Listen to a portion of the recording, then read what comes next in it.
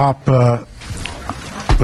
I'm paraphrasing, but before the game you said you wanted your guys to go after rebounds and 50-50 balls like maniacs. Did you get that tonight?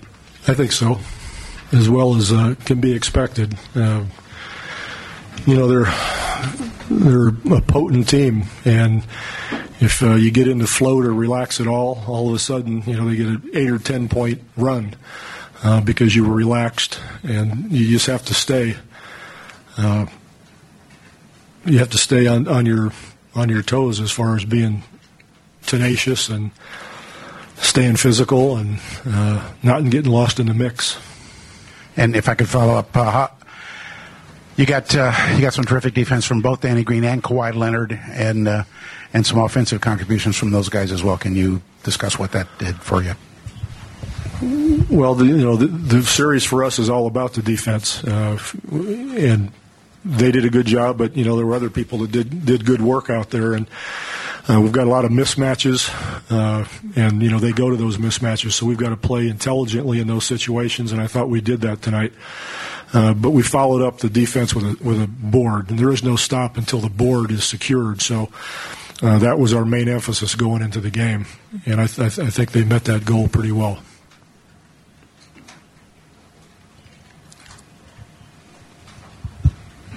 Coach, talk about the defense you guys had on Curry. It seemed like it was pretty aggressive. On who? The defense you guys put on Curry, it seemed like it was pretty aggressive. No more aggressive than anybody else. I think that it's playoff time, and everybody's jacked up. Everybody's ready to go, and there's contact all over the court, but nothing very different from what you'll see from any team. Pop, is utilizing your depth and maintaining control on minutes more important as you get deeper in the series? It seems like a lot of guys look tired out there. We're trying to manage that. Well, that's what we've done for a long time, and I want to make sure that we have Timmy and Tony and Manu down the stretch in games. So I've got to make sure that I manage it. Pop, you went to Corey Joseph early in the game, and he came and hit a couple of shots. Talk about the contribution he made while you were able to sit Tony. Well, he always plays good D. He'll go after 50-50 balls. He'll rebound. He'll play D, so he's always steady. And he's gotten more and more confident. He's played those 2 years in the D League, and he's come up and down and up and down. He got great character, and he's improved tremendously. Chip England and Chad Forcier have worked with his shot.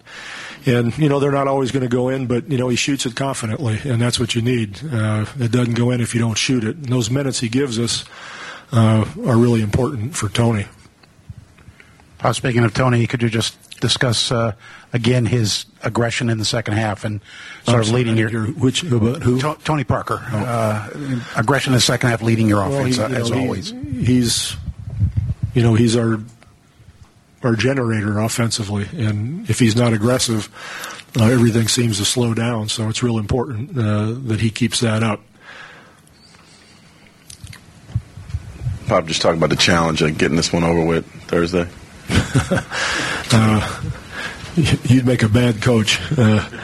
Nobody talks about getting this thing over with, like you got a rash or, that kind of thing, and you're going to take a pill or put some cream on it, it's going to be gone. This is a war. They got a class team. They bust their ass at both ends of the floor, and it's not about getting rid of anything. It's about going and playing, and that's about it.